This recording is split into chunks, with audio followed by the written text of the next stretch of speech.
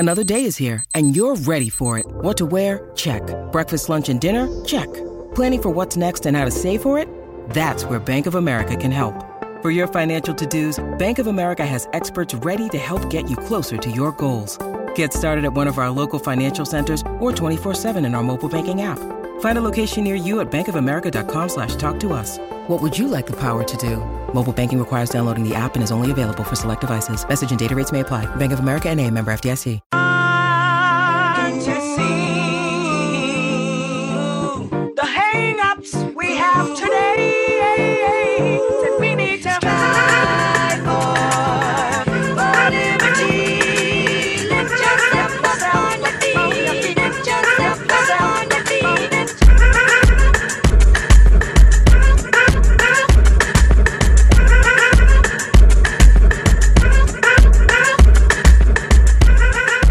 Welcome into episode 152 of the Sources Say podcast, your go-to Kentucky basketball and recruiting podcast on the growing KSR Podcast Network. The Sources Say podcast is presented by our good friends at Justice Dental. You can make an appointment at one of two Lexington locations. That's on Wellington Way and Blazer Parkway. Now is a great time to schedule your dental cleaning. Remember that regular dental appointments are important for your overall health. You can learn more and make an appointment at justicedental.com. Dr. Justice and Dr. Thompson look forward to seeing you soon. I'm your host, Jack Pilgrim of Kentucky Sports Radio. Very happy to be joined once again by the one and only Sean Smith of Go Big Blue Country. Sean, how the heck are you? You can tell it's late because that was the quietest welcome into another episode of the Sources Say podcast that you've ever done. Well, it is quite... Trying not to wake the whole house up, right? Trying not to wake up neighbors, trying not to wake up the wife in bed. It is quite late. It is after Kentucky's 86-76 victory in Columbia over the South Carolina Gamecocks. I have the audio levels turned up so the record volume is loud, so you guys should be hearing me just fine, but I'm practically whispering in my office right now. So if I sound a little off or trying to not be as exuberant and excited as I usually am, just understand that I'm trying not to receive a noise complaint at 1 o'clock in the morning after all of my post-game duties following Kentucky's win and all that fun stuff. I wrote the long takeaways post on KSR, and I did a little breakdown of Keon Brooks' impressive performance. I have some thoughts on him and what his emergence means to this program. But, Sean, before we get into all of that fun stuff, you were there. You were there at Colonial Life Arena and got to see Kentucky take down the Gamecocks, a 10-point victory on the road, another 5 straight wins in a row, and then 3 of those being on the road. So, Sean, what did you make of the performance, and what was it like being there, boots on the ground, in person, in enemy territory? Well, Jack, when you look at the box score, it's one of the most confusing box scores I think you'll ever see, right? Kentucky loses the rebounding battle again. They lose the points off turnovers. They lose the second chance points. South Carolina attempts 22 more shots than Kentucky did. I think South Carolina attempted, I'm pretty sure, 82 total shots, if I'm not mistaken. And Kentucky finds a way to win. Yeah, Kentucky finds a way to win. And when you look at it, when you take and you see the 3-point percentage, the percentage from the field, the high assist numbers, I think this was a better performance than what it looked like on paper. I know South Carolina made their runs at Kentucky, tied it up in the second half, and did some things, but it feels like when you kind of take it and dissect it and look at it, you know, in a whole thing here, it actually wasn't that bad of a performance by Kentucky. We found a way to win by 10 points. There's no such thing as a bad road win in the SEC.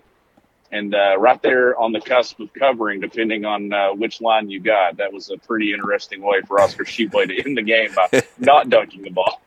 And I'll tell you this. I think Cal knows the line because he actually pointed like he wanted him to dunk it and put it in. Because I think Cal was like, oh, God, like, you know, he has a wide open dunk. I'd love to see the replay because I'm sitting there looking up the bench, and it looked like Cal pointed. It said no. I think he then was like, oh, crap. Like, you know, this thing is really hanging on the balance and covering or not. Yeah, I think he would tell you, oh, no, I was just wanting because we want him to win National Player of the Year. This is part of his National Player of the Year campaign, all that stuff. You know, we wanted to get him his 20-point game and 14 rebounds. But no, I think there was something to that. I think you brought up a good point because depending on where you got it, it was. So you did see it, right? Yeah. Oh, yeah. I saw the video of it. There's video out there where Cal clearly egged him on to finish that last bucket. Yeah, and something he's never done before, right? I've never seen Cal do that. Well, he had a bet to hit, Sean. You can't blame him. There's money to be made. There is, and at least he didn't get ejected, right? I thought at one point early in the game when they called they reversed the call against Ty Washington, then they got another one that put him on the bench, and then Oscar got a couple. I'm like, boy, this thing's trending in the direction of Calipari hitting the locker room pretty early, but he stuck around this time. Yeah, there wasn't much to complain about. You know, a couple off calls and things could have gone a little bit better, but not a whole lot to complain about with his team's performance. Sean, 86 points on the night. They shoot 56.7% from the field, 40% from three. They shoot okay from the free throw line, not great. Yeah, they get out-rebounded, but they still hit that 40 rebound mark that they've been averaging all year long, which is still top 10 in college basketball. So that part is still phenomenal. You have 6 players, Sean, finish in double figures. That's led by Oscar Tshiebwe at 18 points, followed by Keon Brooks at 15, Ty Washington at 14, Kellen Grady at 12, Jacob Toppin at 10, and that's in 8 first-half minutes. So that in itself was really impressive. I guess maybe even just 6.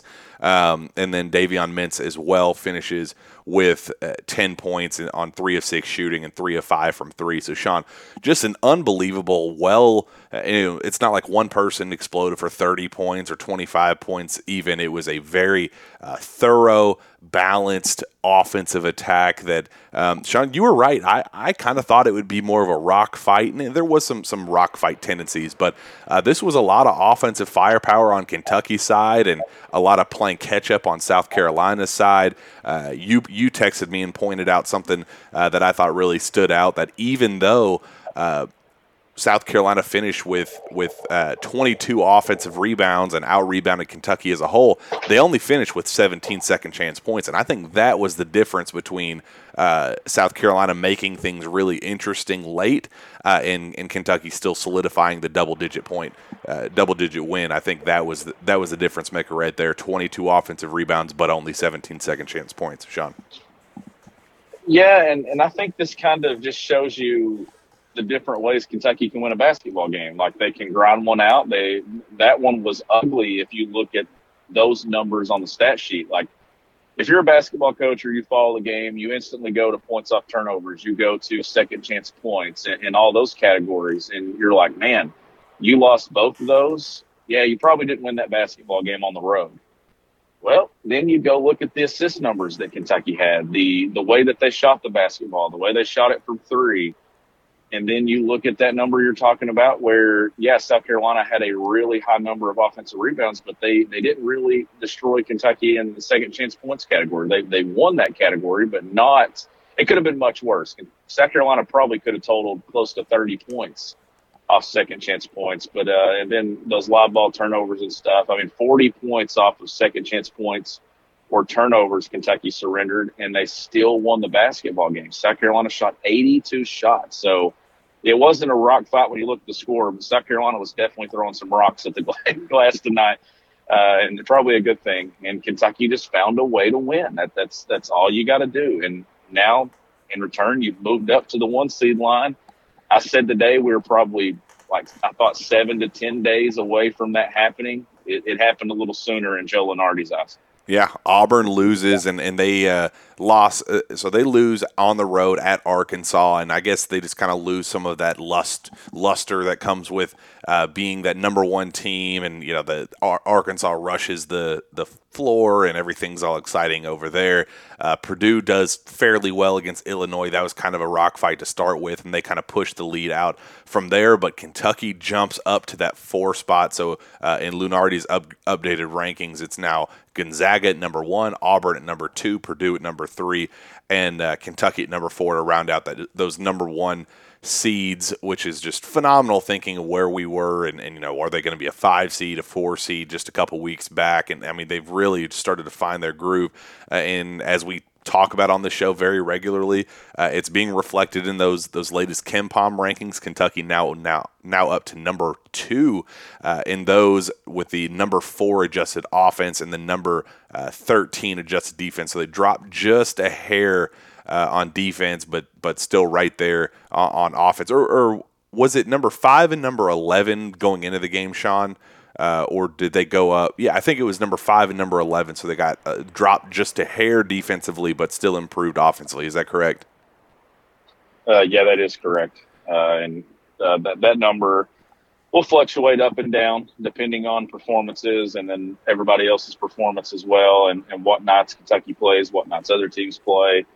But yeah, they're still right there in that elite category. And look, the offense was efficient tonight, and you see that with the shooting percentage, the way that they got out and ran the floor. I mean, Oscar Tshiebwe rim running, doing his thing. I mean, the way that started that game, I think if Ty doesn't have to go to the bench there early in the game, and then you could finish the first half with Oscar playing that final 6 to 7 minutes, I mean, maybe South Carolina doesn't even make a run at it and tie it up in the second half. But they weathered the storm there, and then they put on some really good stretches of play tonight offensively. Like right when South Carolina ties it up, Kentucky goes on a big run, and then late second half, they go on another run, keep pushing it out.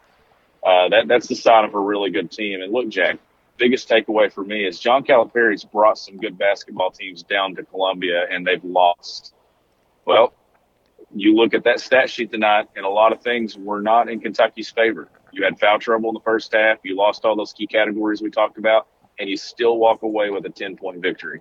That's a good basketball team. They haven't won in Columbia, Sean, since 2016, and we talked about that on the show, the pregame show, and they still left there with a double-digit victory against it. And they're better than I think the record shows. And we talked, there wasn't one individual player. Bryant played out of his mind, 18 points, 14 rebounds. But there really wasn't one player that was just a constant threat. It was kind of a well-balanced attack from them. I think they played a good game. I think that they were physical. I think they, like we said, rebounded the ball extremely well. Tip of the cap to South Carolina. They gave a hard fight. It's a well-coached team. Frank Martin does a heck of a job, but this team is what it is. This is an elite basketball team, and when you have 6 different players scoring double figures, and it's as well-rounded of an offensive attack as this team is, I mean, there's just no way to go after them. It's not like you can just stop 1 or 2 players and expect to slow this team down, because you have 3, 4, 5 other players rounding out the rest of the rotation that are going to beat you, and that's what makes this team so special, and that's what makes this team so scary. And Sean, there's one player in particular that I just really want to give credit where it's due and kind of give him the roses while he's here and while we're as the season's going on, because that 4 position, Sean, is one that we talked extensively from the start of the season about needing to find growth and consistency. Yeah, Jacob Toppin would emerge and explode one game, especially defensively, and then he'd disappear for a game or two, and then Keon Brooks would have a very impressive game, and then he'd disappear for a game or two. There was never that consistency out of that spot. And it was a little worrisome because you knew what you're going to get those top 3 positions. You knew what you would get out of Xavier, knew what you'd get out of Ty, knew you'd get out of Kellen Grady, and obviously what you'd get out of Oscar Tshiebwe at the 5. But that 4 was a major question mark every single time Kentucky set foot on the floor. And Sean, I would argue that Keon Brooks has been one of the best stable forces on this roster over the last 2-3 weeks. I think that he's playing the best basketball of his career. I think he's finally broken through, and tonight was the epitome of that. Sean, he puts forth a 15-point, 9-rebound, 5-assist effort, and he was efficient. Only took 9 shots. He was 6 of 9 from the field, 3 of 4 from the free throw line, but again, 9 rebounds, 5 assists, only 2 turnovers, 32 minutes.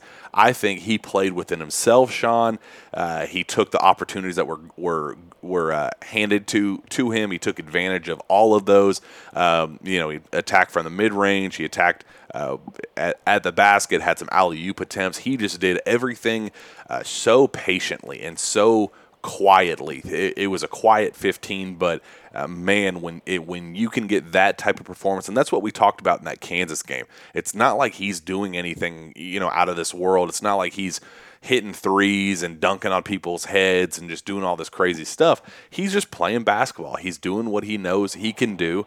He's doing it consistently now. He's playing with energy. He's playing with effort. He's defending well. I think he attacked the glass as well as he has, as well as we've seen him, Sean, in at least a year, maybe even longer than that. I just think it was such a strong, well-rounded performance for Keion Brooks. And when he plays this well, Sean, he takes this team from being a very good team to an elite team. And I think we could even say without Keion, this is still a great team. I think with Keion playing the way he is and playing in this last stretch, this last 5-game winning streak, Keion Brooks is averaging 16.8 points and 6.4 rebounds per game while shooting 53% from the field. When he is playing at this level, Sean, I think this takes a very good to great team to a special to elite to special team. I think that's kind of the growth that this team has when Keion is playing at this level. Yeah, and that 4th spot, it's no longer a question mark. It's an exclamation point at this point. Great collectively. Point. Yeah. What Keion's doing, what Jacob Toppin's doing. I know we'll get into that. The rolled ankle. I mean, he rolled it before he even went to jump on that play in the first half, and he was on an 8-0 run of his own. But Keion, to me, has solidified that this team doesn't have a weak spot in that first 5. Like, what you're getting from the guards, what you're getting from Oscar, and now what you're getting from Keion is you've got a guy that's bought into his role. He's rebounding at a very high level. Not the level of Oscar, obviously, but at his position and what John Calipari needs him to do, he's rebounding his tail off. And you saw him tonight. First half, he makes a finish and a post move with his left hand. You mentioned the alley-oops, and to me, that's the thing that stands out in the recent games.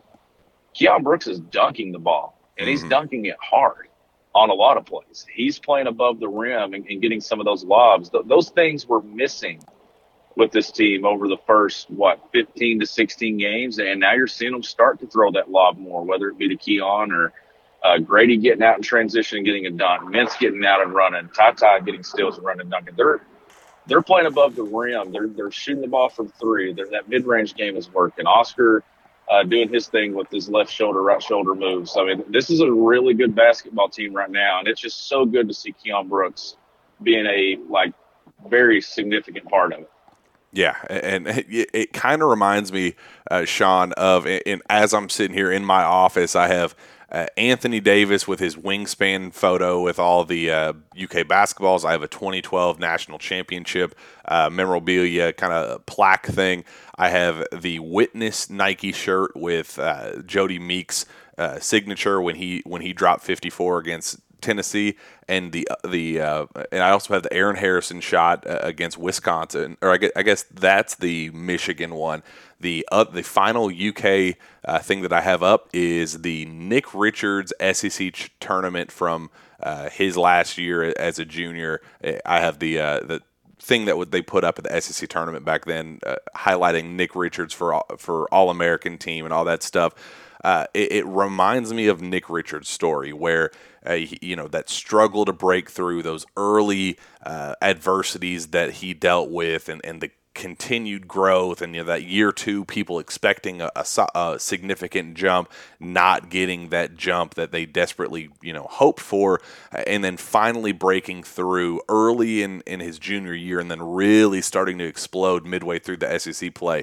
I think it's a very similar scenario, and just kind of the way this fan base has kind of wrapped its arms around Keon in the same way as they did with Nick Richards, because there's been such frustration. There's kind of that back and forth and that push and pull with it. They're finally getting that reward of Keon breaking through, and some of the quotes that Keon has. And Coach Cal said after the game, his quote was phenomenal. He said, what he's doing and how he's playing, the decision he made to come back was a man's decision.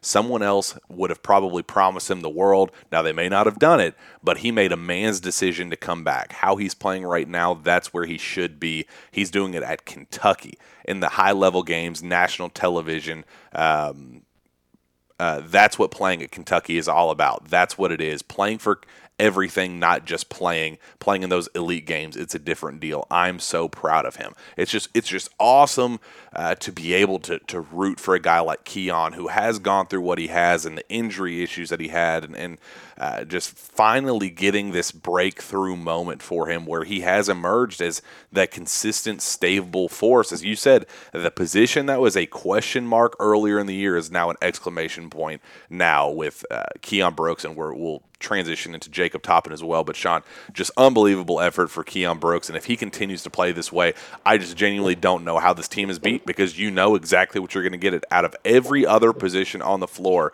and that was the one question we had. What are you going to get out of that 4 position? And if Keon's going to play this way, then this team has no flaws. They just don't. There's not a single way that you can look at this team and think that's how we're going to beat you. And I think that's what makes it a title contending team. And I think that's why the numbers are what they are. That's why the rankings are what they are. This team is starting to realize what it is as a truly elite team in college basketball. And I think Keon Brooks has been the catalyst of that as of late. And I think that's a testament to his hard work and what he's done to reach this point. So tip of the cap to Keon. Proud of you, dude. This is a very, very impressive stretch of play that he's put forth, and we're excited to see how it continues. But let's transition this a little bit to Jacob Toppin and kind of how his night went. He, as we're talking about the 4 position, he explodes to start the game. Kentucky needed a little shot in the arm offensively. He provides that. He scores 10 first-half points, goes on a little 8-0 run by himself, scores I believe 4 straight buckets, dunks the ball, gets a couple awkward jumpers to fall, and just kind of this high-energy guy, rebounding the ball pretty well. And then, go figure, I don't know what it is about this team, Sean, but another rolled freaking ankle for another Wildcat. We've seen Oscar Tshiebwe roll his ankle. We've seen Ty Washington miss time with an ankle issue. Jacob Toppin dealt with an ankle issue before. And if you remember, Xavier Wheeler actually, he hurt his ankle during the preseason, and there was some question about whether he'd be ready for the Duke game to open the season as well. So I don't know what it is about this team, but these ankle rolling issues just have to stop. Yeah, and it's one of those things. It's always on the road, right? Every time. Well, shouldn't say that, because you had a couple of rolled ankles in the second half at home against Mississippi State that ended up not being as big of a deal. But you hate it because Jacob was playing in a spurt there where he had an 8-0 run on his own. And the way that he did it, he hit a baseline jumper wide open. Then he hits a little runner on the baseline, and then he goes and flies high and gets a rebound and makes a play, has a dunk, and just so many different ways he was impacting the game. And he goes down. You just hate to see it. But collectively, did they get 25 points from the 4 spot tonight, if I'm not mistaken? Is that right? 15 from Keon, 10 from Toppin. Is that? Yep. Or am I off on that? Yep, 25 points. Yeah, and Jacob didn't even play the last, 25-plus minutes of the game, if not more than that. And a combined 12 rebounds, too. Yeah, I mean, you can't ask for much more than that. I mean, that is elite numbers. You don't have to go out and have one of these elite 4 men in college basketball. When you got those 2 together that are different players, but when you add their stats together, the offense you're getting, the rebounding production that you're getting, the defensive presence, all of it, the leadership, it has turned into an elite position collectively for this team. And when you look at what they did offensively, I mean, 6 guys in double figures, Jack, and it's not like someone went crazy and had 30. Like, this is the story this season. How do you beat Kentucky? Who do you take away? I mean, it's just balance across the board. You have every game you look up, you have 2 or 3 guys with 10. You'll have one with 18 to 20 and another one 14 to 15. It's just how it's been in recent weeks. Yeah, it's just kind of unfathomable what this team is doing and how they're doing it, and in the domination by committee that they're having, because it's every single game. I mean, it's every single game. Kentucky's now I believe Xavier, and we'll talk about him in a second. I believe that his numbers, he may have dipped right below the 10-point per game mark, but going into this past game, all 5 starters were averaging double figures, and Davion Mintz was right behind, and Jacob Toppin wasn't too far behind that. But yeah, they're killing you by committee. That's just what this team is. That's how dominant they are. That's just what they're doing. It's really hard to believe how well this team was constructed and how the cohesiveness that they have between one another. It's just a perfect roster from top to bottom. There's just no other way to put it. We talked a little bit about Xavier Wheeler there, and I wanted to ask you, Sean, what you thought about his recent play, because there's kind of a push and pull back and forth with him as well.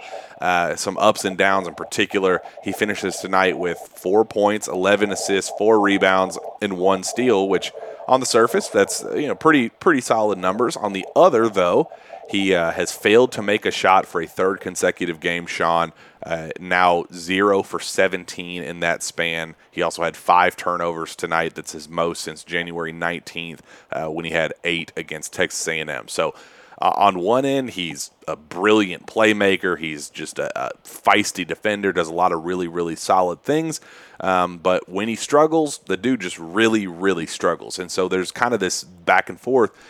Is it more of a reward to have him out there, or more of a risk? And I think that's something the fan base is discussing. And I want you to put everybody at ease. And from your perspective, what do you think of Xavier's performance, and what's the best way to handle how he's been playing lately if you're in John Calipari's shoes?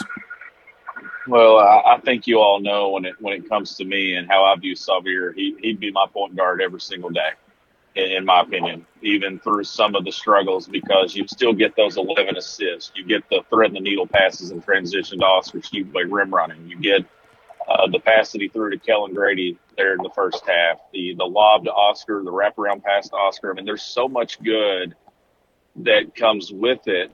And that's where I say you live with some of the bad that he gives you. And you're going to have some turnovers. But when you get 11 assists, 5 turnovers, it's not as big.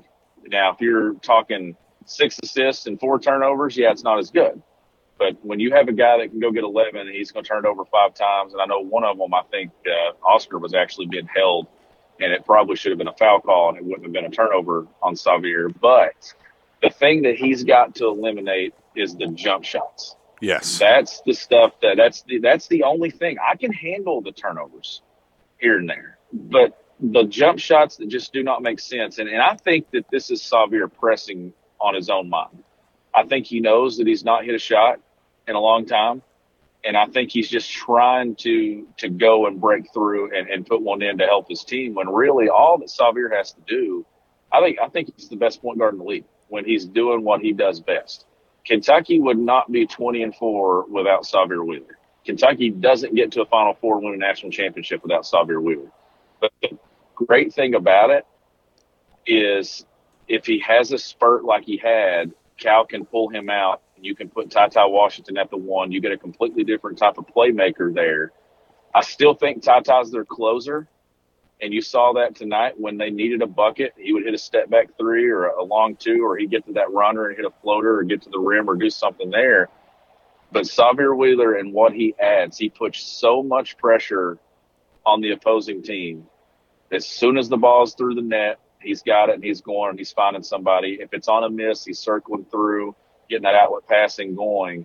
I'm telling you, Jack, Kentucky's playing faster off of makes and misses than I've ever seen them play. And I think a lot of it is because of Xavier Wheeler.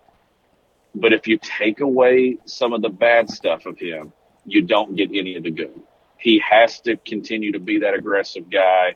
He's going to turn it over a few times a game, but those assist numbers are always going to be 7 and up, in my opinion. And I think he's going to be okay. He's just got to get it out of his mind. He doesn't have to score points. I think that he could be a 4 or 5 point scorer and this team still win a national championship if he's doing all the other things that makes him so good. Well, they scored 86 points tonight with him scoring 4 and not making a single shot. So what does that tell you? Exactly what you were saying. I mean, it's he's now averaging. But at the same time, he has to stop taking the long twos. Yeah, it needs to be a layup, or if it's late in the clock and he has a wide open shot, take it. But other than that, it's almost a turnover if he takes a long two or something. I mean, it's just, and I think that's just the competitive nature in him. I don't think it's selfish basketball. I don't think he's actually going and trying to get his. I think he knows he's in a slump and he just wants to see the ball go through the basket. Xavier will be fine. He's now averaging 7.23 assists per game, and that's still good for number one in college basketball among Power 5 players. I agree. My only complaint is, he gets a little lackadaisical at times, and you hit a couple turnovers today. Not when he's pushing out in transition and kind of trying to make a play, but he kind of fell asleep at the wheel in that one where it was a breakaway opportunity and gave up a layup on the other end. My only gripe is the pull up, 15 footers in transition from the right elbow and the left elbow. Those are the shots that just make me want to pull my hair out. That's it. I mean, I can handle him not making shots. I'm okay with him getting to the line, knocking down some free throws, and getting your 7 to 12 assists per game or whatever it is, keeping that turnover number from 3 to 5-ish per game. And I think that's still a title-winning recipe, given what he can be as a playmaker on this team. Yeah, and he even got him a shot at the end of the first half, and Keon just didn't hit it. I mean, it was a tough shot, but he dribbled around, ended up getting into the lane there. And look, you're going to have turnover numbers with him because his game is built on getting deep in the paint. Sometimes he gets too deep and he gets swallowed up, but there's a lot of times you'll see that wraparound pass that he makes to Oscar or someone there, or he drives baseline and fires it to Grady in the corner. He does a lot of good. My only concern, and I'm the biggest Xavier Wheeler fan, is if you get into that NCAA tournament and one of those long jumpers happens late in the game at a crucial possession. I think that's my only concern. He's got to eliminate that habit entirely. But the cool thing about this thing, though, and this is what makes Kentucky so good, is if he has a moment like that, you can put him on the bench because you have Tata that can run the one. When he was at Georgia, you couldn't take him off the floor and put him there. That's why his numbers kind of looked the way that they did. They had to play him. You don't have to play him for a 2 or 3 minute stretch because you've got a guy that can run the one and do things different. But Xavier Wheeler needs to be playing a ton of minutes. He needs to be doing what he's doing. I think if you ask every guy on this team, they tell you the same thing. Yeah. Like he's the straw that stirs the drink. And what they're doing in transition right now is elite. And it's really fun to watch. Yeah. Coach Cal said it best after the game. He impacts the game. The good news is if he's struggling or he needs to come out, we're fine. How many point guards impact the game the way he does? Not many in this country. So I think the dude that's at practice every day, the guy that sees the games up close and personal, watches more film than all of us combined, he still stands by his point guard. And if he's doing that, then I most certainly am too.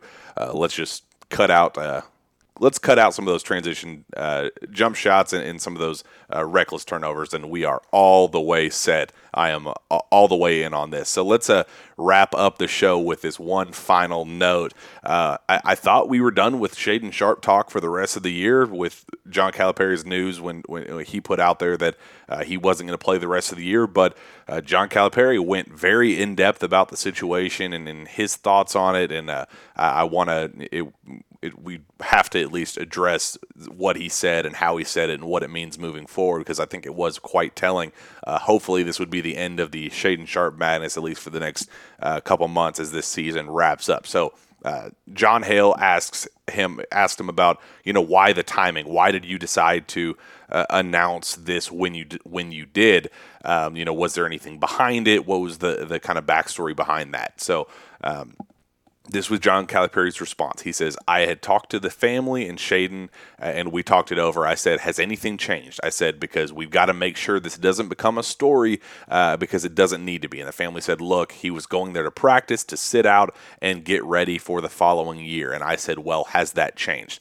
I said, why don't you guys sleep on it? And if it's changed, let's talk about it. But if it hasn't changed, I'm going to say nothing has changed.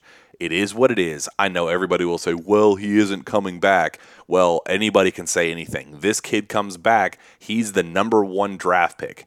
In my mind, he's the number one draft pick. How can I say that? How can I say I know what the number one draft pick looks like? Because I've had 4. That's why I can say what that looks like. He can be the number one draft pick.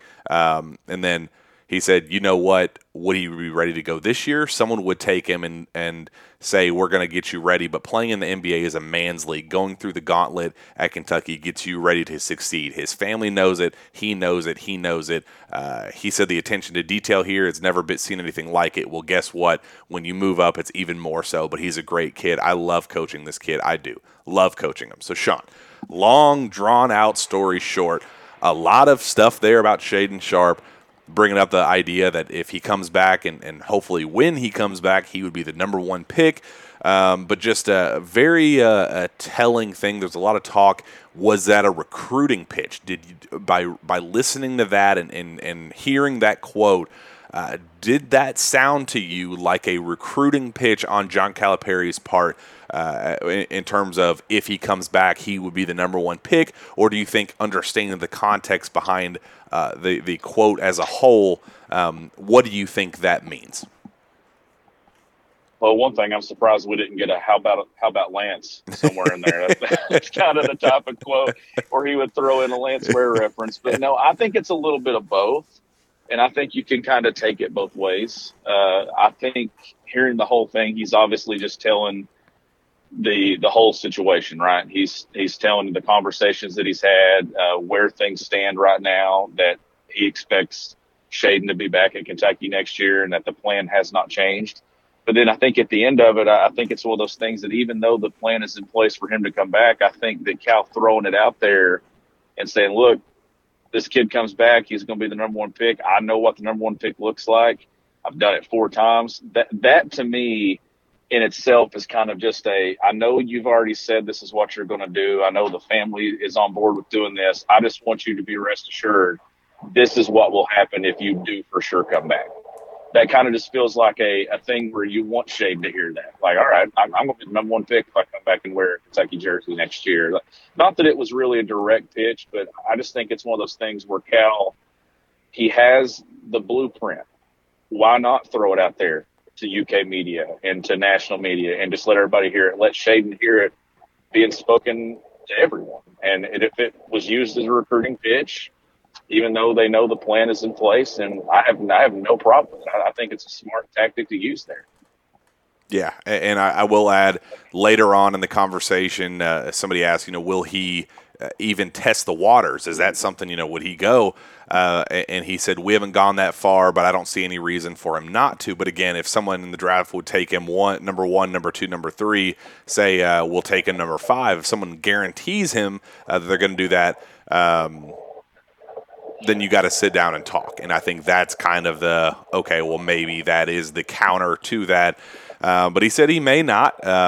He may realize that he's not ready for that yet. And if that's the case, then we'll just have to see. So we'll put that to bed, at least for now, as we kind of move forward, unless you have some final thoughts on it. Well, I do. Just a couple of things here. And Cal saying that to me, that doesn't come off as Cal saying that thinking that something's different.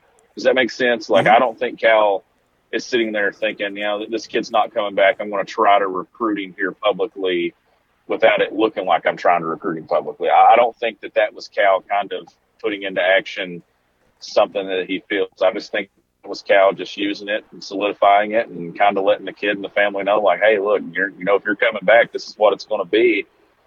But look, here's the deal.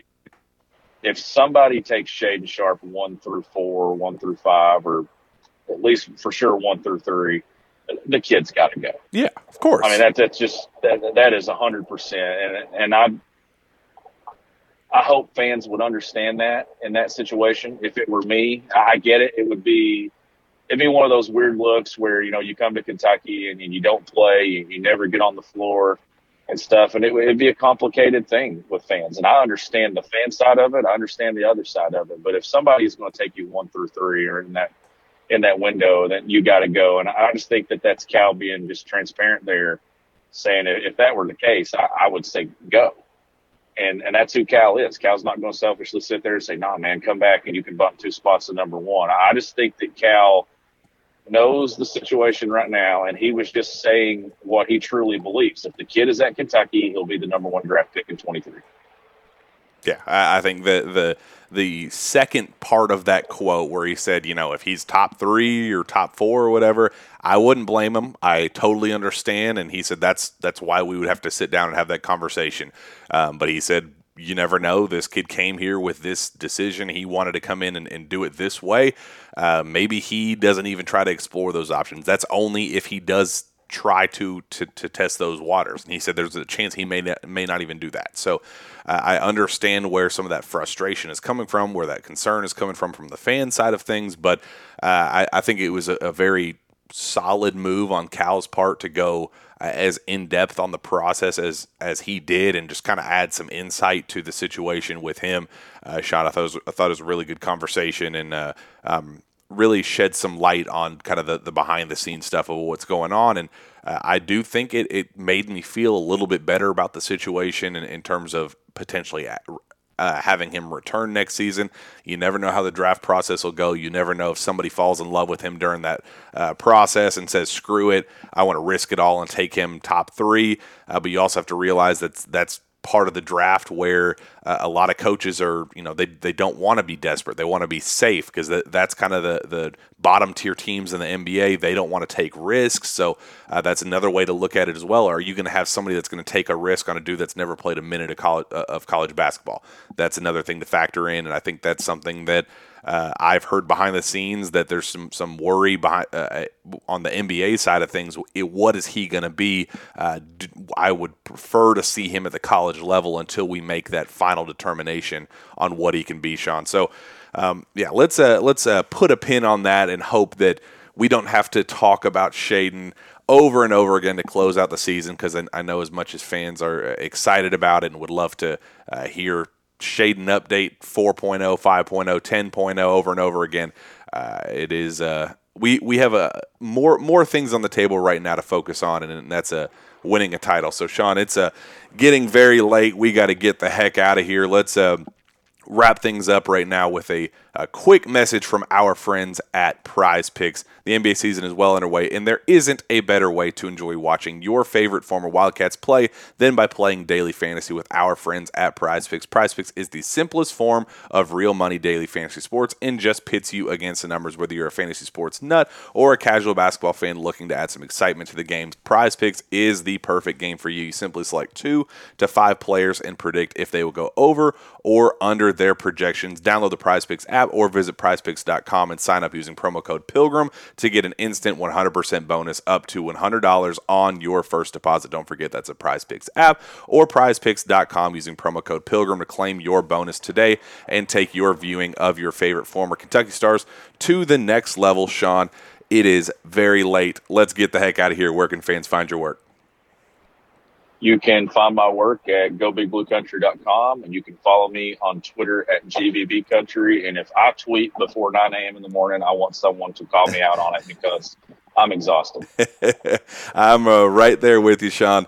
You can find me on Twitter as well at JackPilgrimKSR. Reach out to me via email at jpilgrim@KentuckySportsRadio.com. With that, we'll be back next time for another jam-packed Sources Say podcast. We will see you then.